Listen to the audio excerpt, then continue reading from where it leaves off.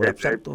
Mira, por experiencia empírica, lo veo imposible. Y además, si pudiese colapsar, hay que buscar mitigación. Okay. Y eso es importante. El asunto es que no se va con algo localista, ya está, yo he recibido llamadas. Muy bien, muy bien. Y a todo esto, y agradezco a primera hora sacar esa noticia, pero es muy serio. Muy bien.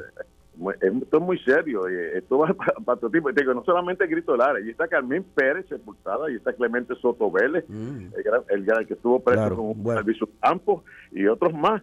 Muy bien.